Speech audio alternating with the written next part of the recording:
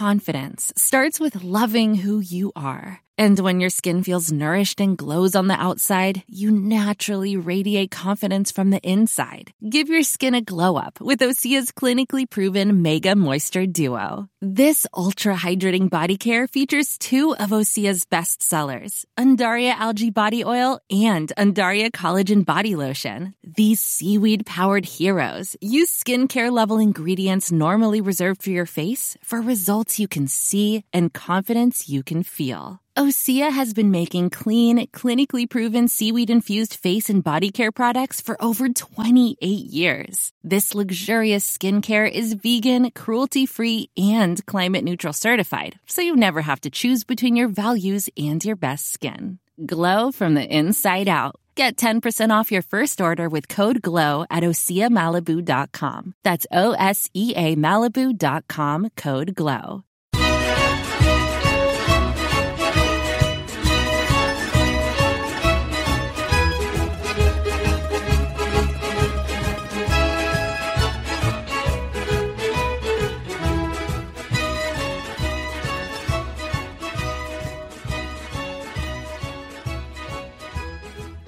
Hello and welcome to another edition of the Forza Napoli Calcio podcast. A podcast devoted to Napoli, of course, but you don't have to be a Napoli fan to enjoy it. If you're a Serie A fan, if you're a football fan, looking for the inside scoop on all things Napoli, this is the place to be. I'm your host, Joe Fischetti. Thank you again for listening and for downloading this podcast. On today's episode, we'll cover the latest news around Serie A, Napoli, and Europe. In part 2, we'll recap round 37 of Serie A. Then in part 3, we'll review Napoli's loss to Inter on Wednesday. And in part 4, we'll preview Napoli's final match of the season against Lazio on Saturday. So let's start with the news. We actually have quite a bit to report, which is nice. We haven't had that much news over the last few episodes. Starting in Serie A, the schedule for the final match day has been released. 5 games will be played on Saturday. Brescia-Sampdoria is in the early time slot, which is 6 p.m. local time or 12 p.m. Eastern. With the potential for changes in the final standings, Atalanta-Inter, Juventus-Roma, Milan-Cagliari, and Napoli-Lazio will all be played at 8:45 local time or 2:45 Eastern. The other 5 matches will be played on Sunday. Spal-Fiorentina is in the early time slot, again that's 6 p.m. local time or 12 p.m. Eastern. And the final 4 matches will be played at 8:45 local time or 2:45 Eastern, and those matches are Bologna-Torino, Genoa-Verona, Lecce-Parma, and Sassuolo-Udinese. Next season's schedule was discussed at the Lega Council meeting on Thursday. One of the points to be discussed was the start date. We previously reported that De Laurentiis had leaked that Lega Serie A wants to commence on September 12th, while De Laurentiis prefers October 3rd. One of the challenges with a later start date is to be able to complete the season smoothly while also allowing Roberto Mancini to prepare for the Euros. It appears the season will start on either September 12th or 19th. In the latter case, the additional round would be made up on January 2nd and 3rd. The format of the season was also discussed. Prior to the meeting, it was rumored that Serie A could change to a group format with either 5 groups of 4 teams or 2 groups of 10 teams, followed by a playoff with the top 12 teams and a play-out with the bottom 8. De Laurentiis was in the media recently talking about how a playoff should be used to stop Juventus' run of Scudetti. The playoff format is also supported by FIGC President Gabriele Gravina. Thankfully, the majority of the other presidents do not support the idea, as it would likely result in a decrease in revenue from the sale of TV rights. A final decision will be made both on the start date and the format in another council meeting on Tuesday, August 4th.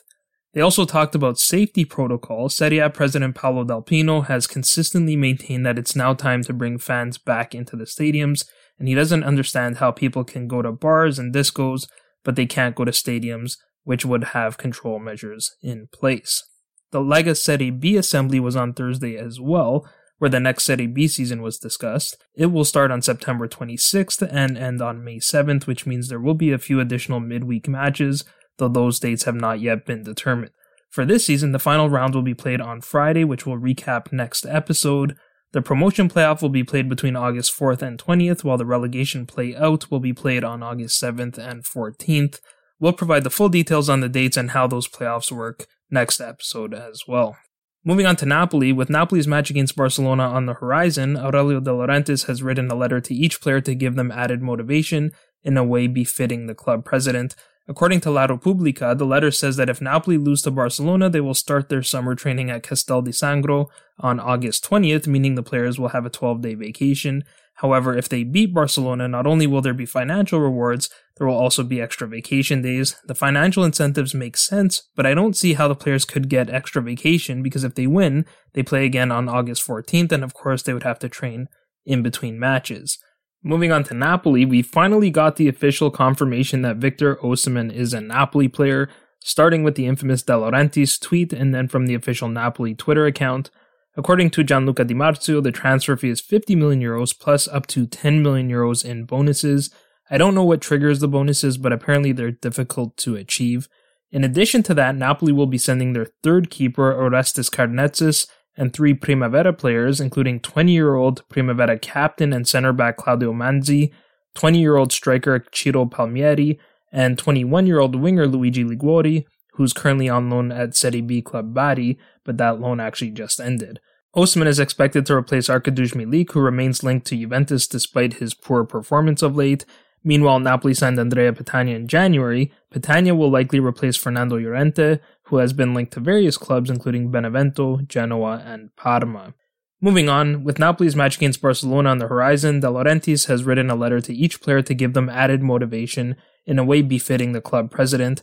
According to La Repubblica, the letter says that if Napoli lose to Barcelona, they will start their summer training at Castel di Sangro on August 20th, meaning the players will have a 12-day vacation.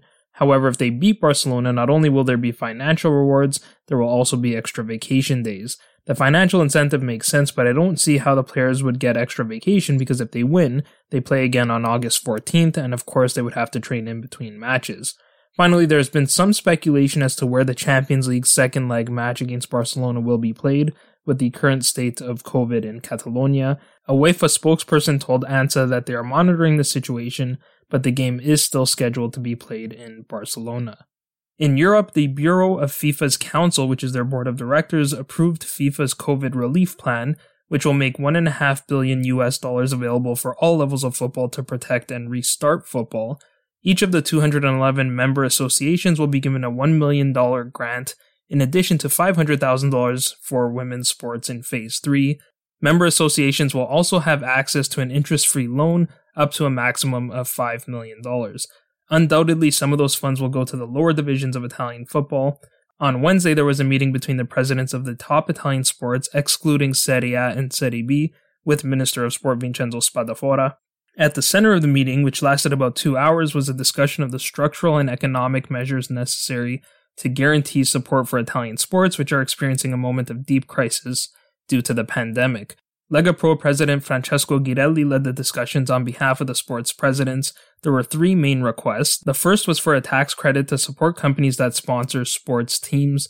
The second request was regarding reopening stadiums. For lower divisions of football, attendance is the primary source of revenue. And the third is regarding health protocol, which again, for the lower divisions of football, is a huge challenge. It appears Spadafora's reaction was positive. He recognized the importance of tax credits. He noted that the discussion of reopening stadiums is frozen for a few more weeks, and on the health protocols, he said he is ready to evaluate measures to relax the current regulations. Finally, Brand Finance has released its 2020 report on the top football clubs ranked by brand value. Real Madrid and Barcelona topped the list. They're both at $1.4 billion. Manchester United topped the English clubs at $1.3 billion, followed by Liverpool and Manchester City at $1.2 and $1.1 billion respectively. Bayern Munich rounds out the billion-dollar club. PSG are 7th at $967 million, followed by 3 more English clubs. Chelsea are at $949 million, Tottenham at $783 million, and Arsenal is at $719 million. Sadly, no Italian clubs cracked the top 10, not even Juventus with Cristiano Ronaldo. They're 11th on the list at $676 million, while Inter are 14th at $466 million. That will do for the news, and part 2 will recap the latest action in Italian football.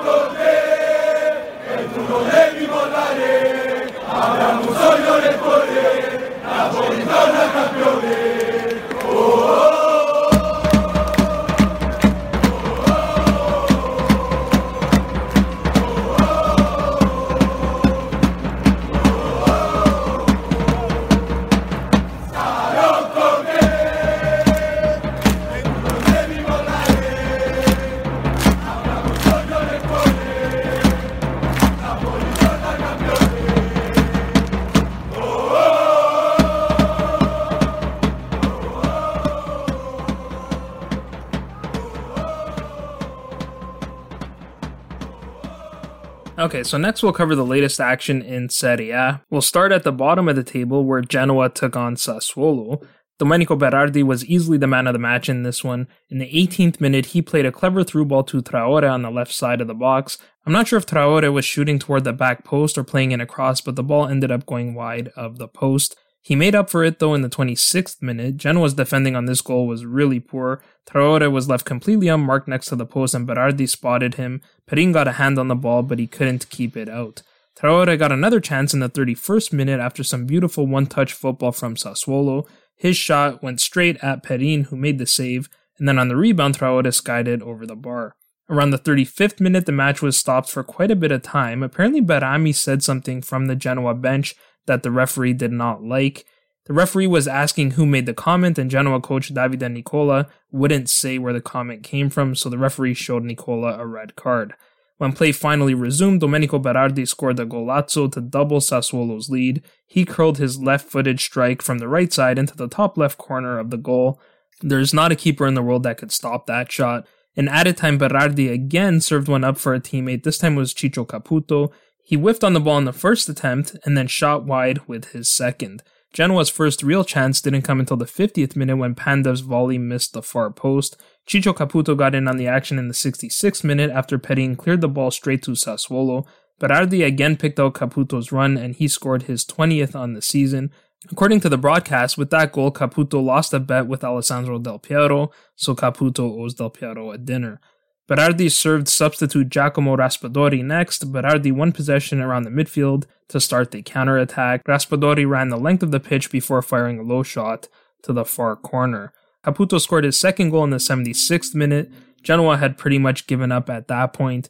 This one finished 5-0. So with that loss, Lecce had the opportunity to pull within 1 point of Genoa in the relegation battle. They took on Udinese. The first quarter of this match was really uneventful. After the water break, Udinese started to apply pressure. Nestorovski nearly opened the scoring in the 30th minute, but he was called offside. In the 35th minute, Gabriel made an excellent save on Rodrigo de Paul from only a few feet away. A minute later, Udinese did get a well-deserved goal as Samir headed in from the corner kick. Only moments after that, though, Lecce were awarded a penalty. Filippo Falco's cross supposedly bounced into Rodrigo Beccao's arm. I could not tell from any of the angles on the replay whether it hit his arm or his chest, but VAR reviewed the play and confirmed the penalty. Despite Mancosu's recent struggles from the spot, Liverani went back to him, which proved to be a wise decision. Mancosu delayed his shot to get Musso to move before placing his shot straight down the middle of the goal. Lecce took a huge blow in the 58th minute. Team captain Marco Mancosu was forced to leave the match after he went up for a header and fell straight on his back. Falco nearly put Lecce ahead in the 68th minute, but his curling effort missed the far post. Lecce did take the lead though in the 81st minute. Barak dummied the cross from Dell'Orco. Lapadula touched the ball for Barak, who completed the give and go to Lapadula to knock the ball into the roof of the goal. Lecce were very deserving of the goal. The entire second half was played in Udinese's end. Unfortunately for Lecce, Lapadula also had to be removed from the match with what appeared to be an ankle injury that was so painful he had to be carried to his seat on the bench. So Lecce could be without Mancosu and Lapadula for their final match on Sunday against Parma. But with that win, they are now only 1 point back of Genoa. Moving on to the Europa League battle, we already knew that Napoli, Roma, and Milan would be playing in the competition, but we didn't know the final order. Roma took on Torino, who were playing without Andrea Bellotti, so you would think this would have been a walk in the park for Roma, but it wasn't. Spinazzola came close to opening the scoring in the 8th minute after Kolarov picked out his run down the left wing, but Torino keeper Samir Ukani challenged and made the save. A few minutes later, Nicolas Nkulu made an important block to prevent what would have been a certain goal for Edin Dzeko. While Roma looked like they were going to dominate the match, it was Torino that scored first. Simone Zaza played a perfect through ball to Alex Berenguer. Berenguer received the pass well to get past Pau Lopez, then collected himself before picking the top corner with only Mancini to beat. The lead didn't last long though. Cristante, Mkhitaryan, and Dzeko worked some quick passes to create the opportunity for Dzeko, who took a quick touch before placing his left-footed shot into the bottom corner. Roma took the lead in the 23rd minute. Chris Smalling did really well to rise up to the Bruno Perez corner kick and thumped his header down and into the back of the goal. Kolarov nearly made Simone Zaza pay for a foolish tackle on Mkhitaryan in the 37th minute, but his bending free kick rocked the post and stayed out.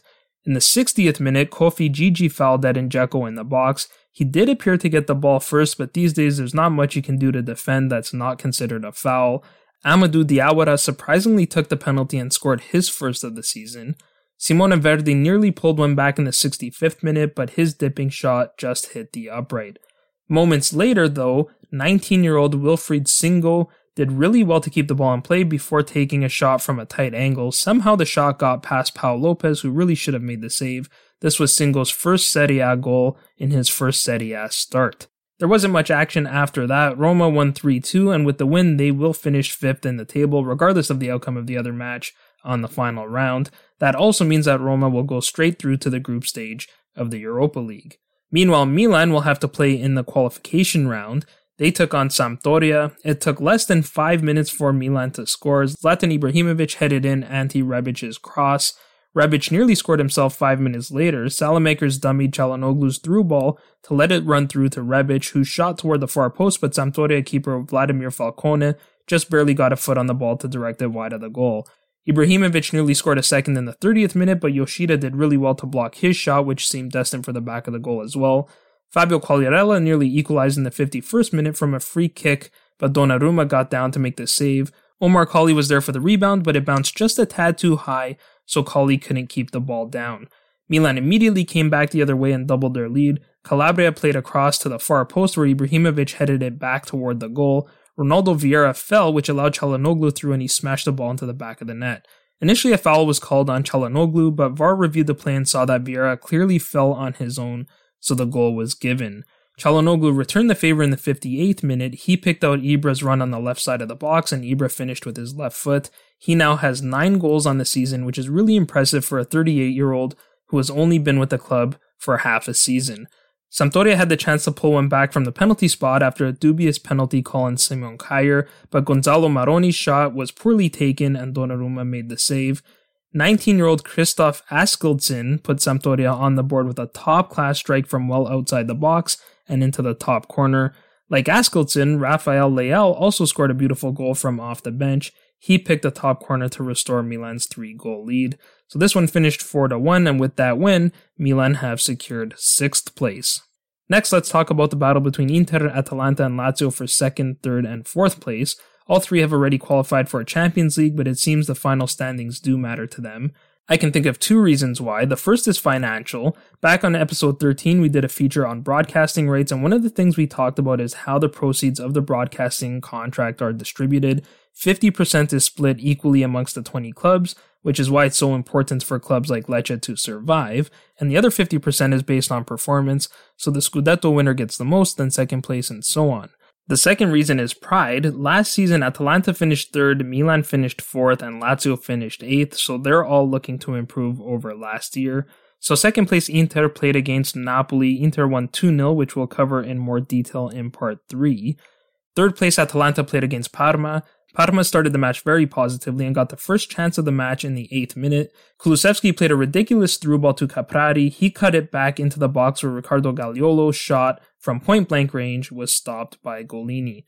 Dejan Kulusevski came even closer in the 14th minute. He made a run on the right side, cut in onto his left foot to lose Caldara, and fired a curler to the far post, but hit the upright. Kuchka got the next chance in the 18th minute, but his shot needed a bit more bend as it went wide of the goal. Caprari tested Golini in the 22nd minute on the counterattack, but Golini stopped that shot comfortably. In the 38th minute, Gagliolo appeared to foul Timothy Castagna in the box. VAR looked at it and elected not to award the penalty. I've seen penalties given for far less. Parma got their much-deserved goal minutes before the break. Gervinho did well to continue his run past Remo Freuler. Then Kulusevski got a fortunate bounce on Schutolo's tackle. Schutolo actually should have done better though. That allowed Kulusevski through, and he fired past Golini into the top corner. According to the broadcast, Kulusevski became the first player under 21 to score 10 goals since Mauro Icardi did it 7 years ago.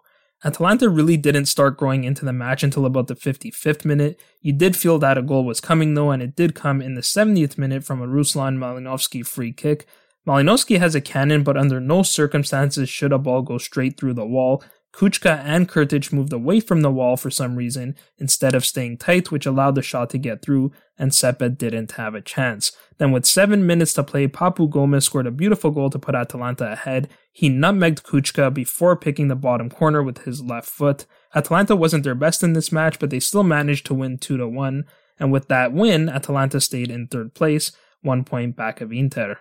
Lazio defeated Brescia 2-0, which we'll cover in more detail in part 4, so with the win they remain in 4th place, which they always would have with Inter and Atalanta both winning as well, but with this win, Lazio are only 1 point back of Inter, so they can still finish in 2nd, though they're going to need some help.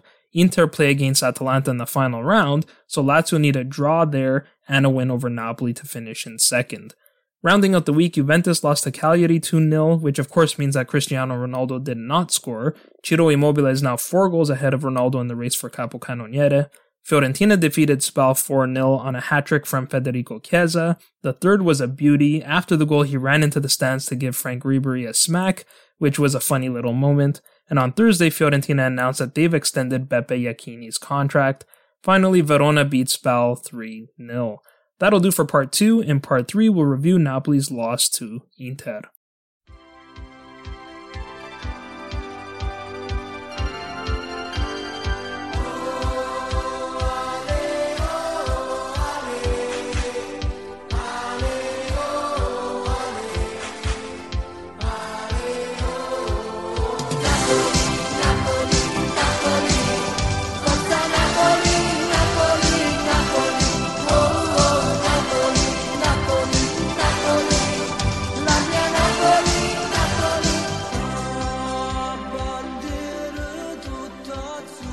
Okay, so let's review Napoli's loss to Inter.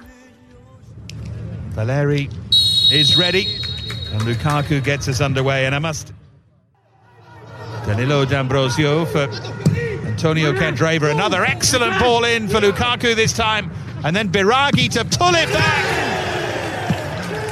and Danilo D'Ambrosio with a striker's finish, and Signore Valeri blows his whistle, and Inter lead at half-time. Danilo D'Ambrosio. Here's Lautaro Martinez. He's going to go for goal himself! Sweet hit from Lautaro Martinez. And that is now the best goal-scoring season of his career. 14 in Serie A, and surely now the win for Inter. Valeri calls it a day. As Inter prepare for the trip to Atalanta, and Napoli wait for Lazio, but it finishes here, Inter 2, Napoli 0. As you heard, this one finished 2-0. As we always do, we'll start with the lineups. Antonio Conte made 7 changes to the lineup that started against Genoa. Samir Handanovic started in goal. He made a couple of big saves in the first half, on Zielinski and then on Politano. Conte completely overhauled his back 3. Alessandro Bastoni and Stefan De Vrij returned from injury to reclaim their starting positions, which were temporarily filled by Andrea Ranocchia and Diego Godin. That was huge for Inter. Danilo D'Ambrosio completed the back line, starting over Milan Skriniar, which I thought would be a downgrade, and then sure enough, D'Ambrosio scored the first goal for Inter. In the midfield, Cristiano Biraghi was rewarded for his strong performance against Genoa, getting a second consecutive start over Ashley Young at left wing-back. He put in another solid performance. He assisted on the D'Ambrosio goal, and he had an excellent opportunity to score in the 68th minute, but he didn't hit the ball well, and it ended up in the side netting. Antonio Candreva returned to his usual right wing-back position, which wasn't a surprise considering how he played in the Coppa Italia against Napoli. In the Coppa match, Napoli sat back, so the wing-backs were very involved. This match, Napoli played far more positively, so the wing-backs were less involved. He did have a couple of blocks, one of which appeared to hit him in the arm, but the penalty wasn't given, and I'll get to that in a minute. In the middle, Nicolo Barella started over the suspended Roberto Gagliardini. Barella didn't really stand out to me. He had a good chance in the second half, but his touch was too heavy and Meret closed him down. Marcelo Brozovic played alongside Barella in the middle. I thought Brozovic played really well. He nearly scored at the end of the first half, but he was stopped by Meret, and he made a really nice slide tackle at the very end of the match to intercept Goulam's cross, which may well have prevented a goal. Borja Valero gave Christian Eriksen a rest in the number 10 spot. I was happy to see Valero get the start, as I think Christian Eriksen is more dangerous, even if he has struggled to impress Conte. Valero did make an impressive run down the middle of the field before feeding Biraghi on his chance. Just in front of him, the red-hot Alexis Sanchez started over the struggling Lautaro Martinez, and he played beside Romelu Lukaku, who was coming off a brace against Genoa. Sanchez didn't do too much in this match. Napoli's backline did well to subdue him. He was replaced by Lautaro Martinez in the 60th minute, who of course scored Inter's second goal, and we'll get to that in a bit as well. Lukaku had another great match. Even though Koulibaly prevented him from having any serious goal-scoring opportunities, this match really showed how much Lukaku does for Inter beyond simply scoring goals. He made an impressive run around Koulibaly in the 31st minute that gave me flashbacks of Kulusevski's run in the Parma match leading up to the penalty, but thankfully Lukaku didn't go to ground. We saw his strength and hold-up play at the end of the first half to set up Brozovic for a shot, and his best play of the match came in the 78th minute. He did really well to control the ball at midfield, facing his own goal, stopped on a dime with Insigne approaching, turned quickly, and then played a beautiful ball with the outside of his left boot to pick out Barella's run on the wing, and that little sequence was pure class. For Napoli, Gattuso made 7 changes to the squad he fielded against Sassuolo. Alex Meret started in goal. I was surprised to see Meret start over Ospina in goal, knowing that the keeper would be involved in the build-up, and Meret did have a few nervous moments on the ball in this match. He did make a couple of big saves as well though. One was on Alexis Sanchez, though that play was later called offside. Just before the break, he made his best save of the match on Marcelo Brozovic's low shot that was destined for the corner. Just after the break, he made a comfortable save on Lukaku's header. Unfortunately, Meret did not help his cause with his play on Lautaro's goal, which we'll talk about in a bit. At the back, El Cid Kusai moved over to the right to give Di Lorenzo a rest, and Mario Rui returned to left back. I didn't have Kusai in my projected starting 11, but I probably should have after the performance he had against Sassuolo. Unfortunately, Kusai did not repeat that performance. I find him to be more effective playing on the left side than on the right, but that might have to do with who the wingers are. Kevin Malcuit replaced Kusai in the 85th minute. It was great to see Malcuit back after he suffered that devastating injury back in October. For Mario Rui, I didn't think he had a particularly good performance. It was his turnover that ultimately led to the first goal, and while I like that he supports the attack, I don't like when he tries to end it. In the 25th minute, I think he thought for a second that he was Maradona. He controlled the ball with his first touch and then hit the volley with his second before the ball touched the ground, but his finish was nowhere near the quality of Maradona's as the shot went way over the bar. He took another ambitious shot from long range in the second half that was well off the mark. Rui was replaced by Goulam in the 65th minute. It was also good to see Goulam get a few more minutes, and he actually played quite well. He made a few good runs on the left wing and played some good crosses to win corner kicks. In the middle, Nikola Maksimovic started over Kostas Manolas, who injured his ribs against Sassuolo. In the final minute of added time, Koulibaly accidentally stepped on Maksimovic, who was in considerable pain. He will undergo further tests to determine the extent of the injury, which appears to be an ankle problem. Maksimovic played next to Kalidou Koulibaly. We talked about Lukaku's strength while he met his match in this one. Koulibaly made a play in the 25th minute where he made Sanchez look like a child. I'm convinced Koulibaly has the best slide tackle in all of Europe. The slide tackle he made on Lukaku in the first half was world class and not only stopped the Inter attack, but at the same time started the Napoli counterattack. Koulibaly also showed his passing ability in this one. In the first half, he intercepted Borja's pass and then nutmegged him with a pass to Rui. And in the second half, he played an excellent long ball with his first touch, not to mention with his weaker foot, to find Goulam on the wing. In the midfield, Diego Demis started over Stanislav Lobotka at the regista spot, as expected. What I didn't expect to see happen was Elmas start over Fabian. I thought Elmas played well, though. He showed great skill in the 40th minute when he dribbled through 4 defenders in a tight space, but his shot was blocked. He had another shot in the 64th minute with his left foot, but it just missed the goal. Piotr Zielinski completed the midfield. I thought his passing wasn't particularly great in the first half, but all in all, it was another solid performance for him. He took a decent strike in the 25th minute. It was hard hit, but he caught too much of the goal, and Handanovic made the easy save. In the 65th minute, Zielinski was replaced by Alan. Up top, Lorenzo Insigne started at left wing. It was more of the same from Insigne, which is that he's excellent on the ball and creating opportunities for others, but he just can't seem to hit the target right now. In the 13th minute, he skied a volley over the bar. In the 20th minute, he got a touch on a Zielinski shot that just missed the corner. And in the 36th minute, he got his best chance of the match. He had a free shot from near the penalty spot, but pulled the shot, which also took a slight deflection off Candreva and missed the goal. Insigne did have a moment of immaturity near the end of the match. I'm not exactly sure what happened. Perhaps he was just pissed off about how the match went, but Inter had a free kick and Insigne was in the two-man wall with Lozano, and he completely ignored his keeper's instructions. That's the last thing we need to see from our captain. Insigne had a part in the mutiny as well, and we know how mentally fragile this club is, so we need him to lead by example. Hopefully this was just a momentary lapse because I do think he has been a good captain. Arkadiusz Milik started at striker with Dries Mertens both hurt and suspended. This was another really disappointing performance from Milik. He seems to have checked out. He had a chance early in the match, but his first touch let him down. Milik was replaced by Jose Callejon in the 83rd minute, which I thought was far too late. My initial reaction was this was the first time that I think Gattuso got it wrong, but when I thought about this, I realized that Gattuso really didn't have much of a choice. With Mertens out, Milik is the only center forward. He tried Lozano at striker against Parma when both Milik and Mertens were out, and that failed miserably, so he must have felt that a tired Milik is still more likely to score than a fresh Lozano in that position, which is debatable at this point.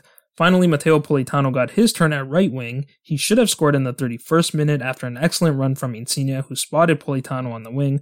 Politano's first touch was really poor, but he still managed to get a decent shot off. Unfortunately, Handanovic made the save, and Politano was replaced by Lozano in the 75th minute, which again I thought was just a little bit too late. So those are our player assessments. Let's get to the goals and then we'll talk about a few talking points from the match. D'Ambrosio scored the first goal for Inter in the 11th minute. Once again, this pain was self-inflicted, and once again, it was because we didn't keep it simple. This play started with Mario Rui conceding possession deep inside his own half. Rui looked at Meret, but instead of playing the simple pass, he tried to pop the ball over Marcelo Brozovic. Brozovic won possession. D'Ambrosio played the ball out wide to Candreva, who crossed the ball to the back post. There was a lot of standing around and watching going on from Napoli's midfielders at that point. First, no one picked up Biraghi's late run, so he was able to put the ball back into a dangerous area. Then, even though there were 5 or 6 blue shirts in the box, no one picked up D'Ambrosio, who was wide open in front of the goal.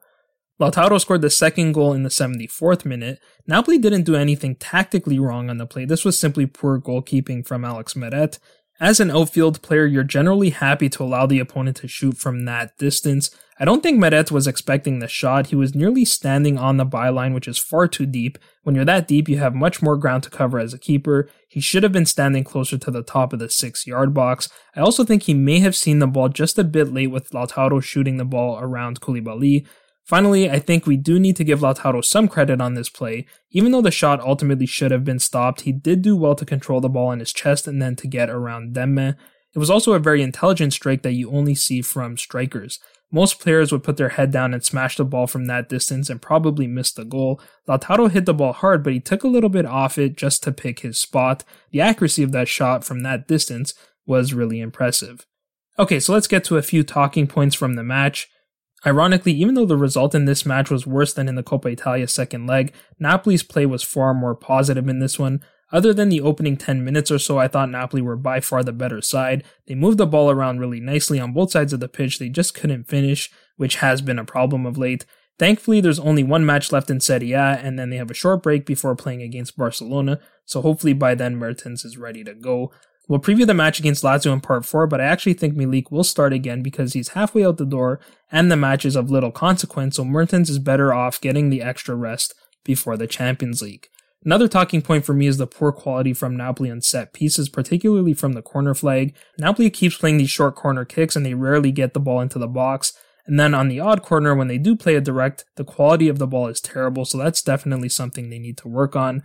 The last thing I'll talk about is the appeals for the penalty. I'm probably in the minority amongst Napoli fans when I say that I don't think it was a penalty. The rule says a penalty is given if you make the body unnaturally bigger. Candreva had his arms tucked into his body and he's turning when the shot hit him on the back of the elbow. I know that worse calls have probably been made.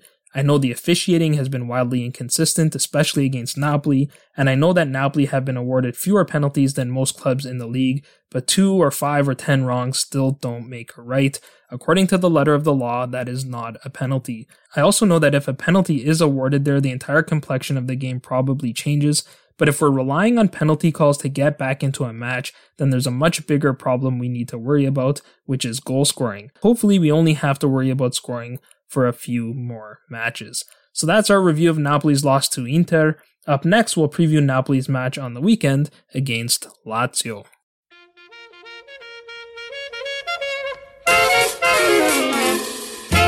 Porte cazzone con un stemma a rete,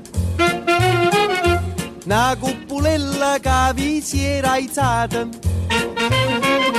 passa scampanianna pattuleta, con mano a papà te fa guardare.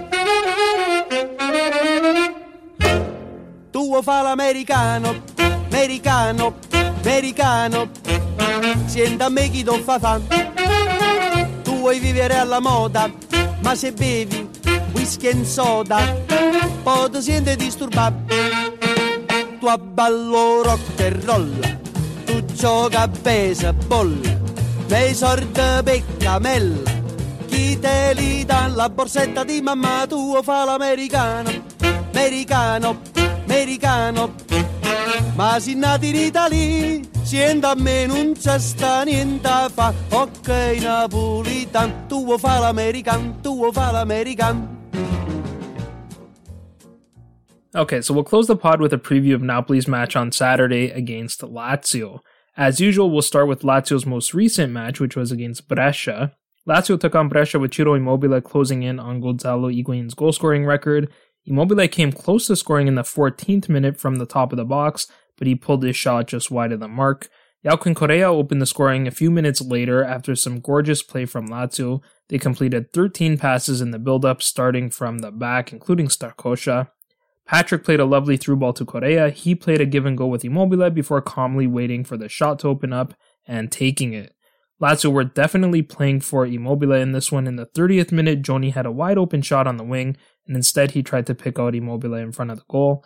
Luis Alberto had his crack at goal in the 36th minute from the top of the box, but Andranacci did well to get down and got a hand on the ball to keep it out. Immobile got another chance in the 40th minute after some sloppy Brescia defending, but he didn't hit the ball fully, so Andranacci made the easy save. Moments later, Immobile came close again with a header from close range, but Andranacci did well to stop that one as well. Immobile came close again in the 73rd minute, but he hit the side netting. Then he got a break in the 82nd minute, but his shot just missed the far post. Moments later, he broke free again, and he finally got his goal. Immobile timed his run perfectly, and Correa's through ball was excellent as well. That was Immobile's 35th on the season, passing Robert Lewandowski for most goals in Europe. Juventus got shut out by Cagliari, so Ronaldo is 4 goals back. That means Immobile in all likelihood will win the Golden Boot.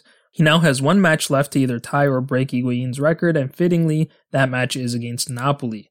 Luis Alberto nearly made it 3 late in the match after a lovely run from Bobby Adinkanye, but he smashed his shot into the bar. Then in add-in time, Andranacci made yet another remarkable save on Immobile from close range. Immobile probably should have broken the record in this match alone, and Lazio probably should have won 10-0, but instead it finished 2-0. What stood out to me the most in this match is how hard Lazio were trying to get the ball to Ciro Immobile. Other than that, there's not much to take away from this Brescia match. However, there's plenty to take away from Lazio's last 3 matches, all of which have been victories. Things really turned around for Lazio in the match immediately before those 3 wins, which was the 2-1 loss to Juventus. Up to that point, that was probably Lazio's best performance since the restart, and it had a lot to do with the fact that Simone Inzaghi was without 7 players, most notably Luis Alberto and Joni. So Inzaghi was forced to rotate, which is something he really hadn't done up to that point, perhaps because he wasn't too confident in his bench. But when he did, because he had no choice, the team played a lot better, which was probably an eye-opener for him. After that, we started to see Inzaghi rotate more, which could also be because that loss effectively ended Lazio's hopes of winning the Scudetto. Luis Alberto has been good since the restart, but since he got a match off, he's been exceptional. Likewise, Sergej Milinkovic-Savic is playing with a lot more confidence right now. So with that, let's get to the lineups. For Lazio, I think we're going to see the exact same squad that started against Brescia. Simone Inzaghi will line up his men in the 3-5-2 with Thomas Strakosha in goal. Lately, Inzaghi has been going with a back 3 of Luis Felipe on the left, Francesco Acerbi in the middle, and Patrick on the right, though it wouldn't be terribly shocking to see Basto start. If he did, I would expect to see Luis Felipe on the right and Patrick on the bench. In the midfield, Joni and Manuel Lazzari will play at left and right wing-back respectively. In between them, we will see Marco Parolo, Sergej Milinkovic-Savic, and Luis Alberto. And up top, Ciro Immobile will start alongside Joaquin Correa. For Napoli, I initially thought we would see less rotation from Gattuso in the home stretch while Napoli prepare for their Champions League match against Barcelona, but that hasn't been the case. While I do think Napoli will play to win, I don't think Gattuso will start anyone who's not fully fit. For that reason, I think neither Maksimovic nor Manolas start at center back next to Koulibaly. That leaves 2 options, Luperto or Di Lorenzo. Even though Di Lorenzo is a right back, he's actually played more center back this season than Luperto has. So I'm going to go with Di Lorenzo in the middle, Mario Rui at left back, and Elseid Kusai at right back. Fortunately, we still have Gulam and Malqui on the bench in case Rui, Di Lorenzo, or Kusai need to be subbed out. I think that back line will play in front of David Ospina in goal. In the midfield, I think Lobotka will finish the season at Regista. In front of him, I'll go with Zielinski and Fabian, though I wouldn't be shocked if Alan started over Zielinski. Up top, I think Lorenzo Insigne will start on the left. I think Lozano has an outside chance of starting, but seeing as this is the final match of the season and it's against Ciro Immobile, I think Insigne will want to start. In the middle, I think Arkadiusz Milik will give Dries Mertens a bit more time to recover from his tailbone injury. And finally, Jose Callejon will get his turn at right wing. For both Milik and Callejon, this will probably be their final Serie A matches for Napoli. In terms of the betting odds, Napoli are nearly 2-1 underdogs. Lazio pays 1.25-1 and the draw pays 2.8-1. For my prediction, I'm going to go with a 2-1 Lazio win. I'll give both of Lazio's goals to Ciro Immobile to break Gonzalo Higuain's record, and I'll say at least one comes from the penalty spot. For Napoli, I'll give Jose Callejon a goal in his final Serie A match with the Partenope.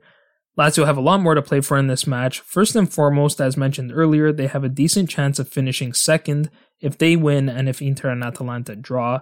And if that match doesn't finish in a draw, then a Lazio win would secure third place, which is still better than their current fourth place position. I think Lazio will play this match like it's their last because it actually is their final match of the campaign.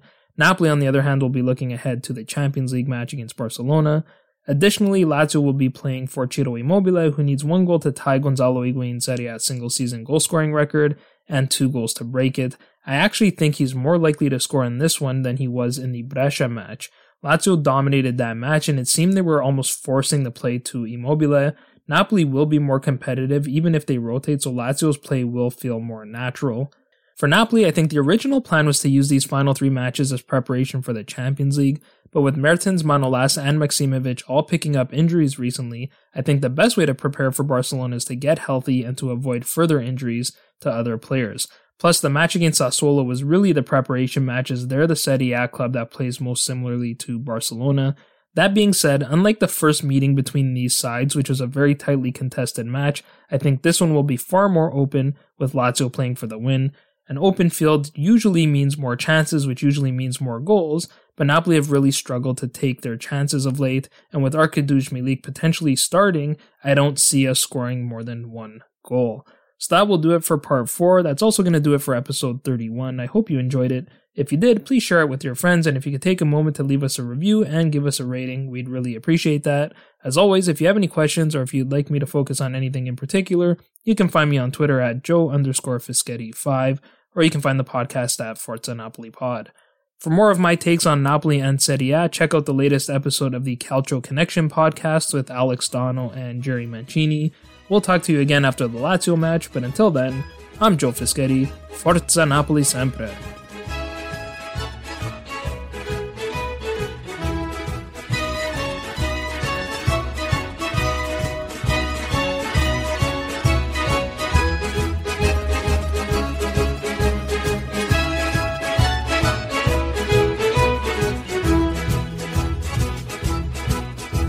Ai sera navire me le sagliette, tu sai adò sto cuore ingrato chiudi spiette, famelo un po', adò lo fuoco coce ma si fuie, e lascia sta, e non te corri appresso, non te sfruie, sulla guarda. Yamma, yamma, in coppa, yamma, yamma, yamma, in coppa, yamma, culi, culi, culi, cula, culi, culi, culi, cula, coppa, yamma, culi, culi, culi, cula.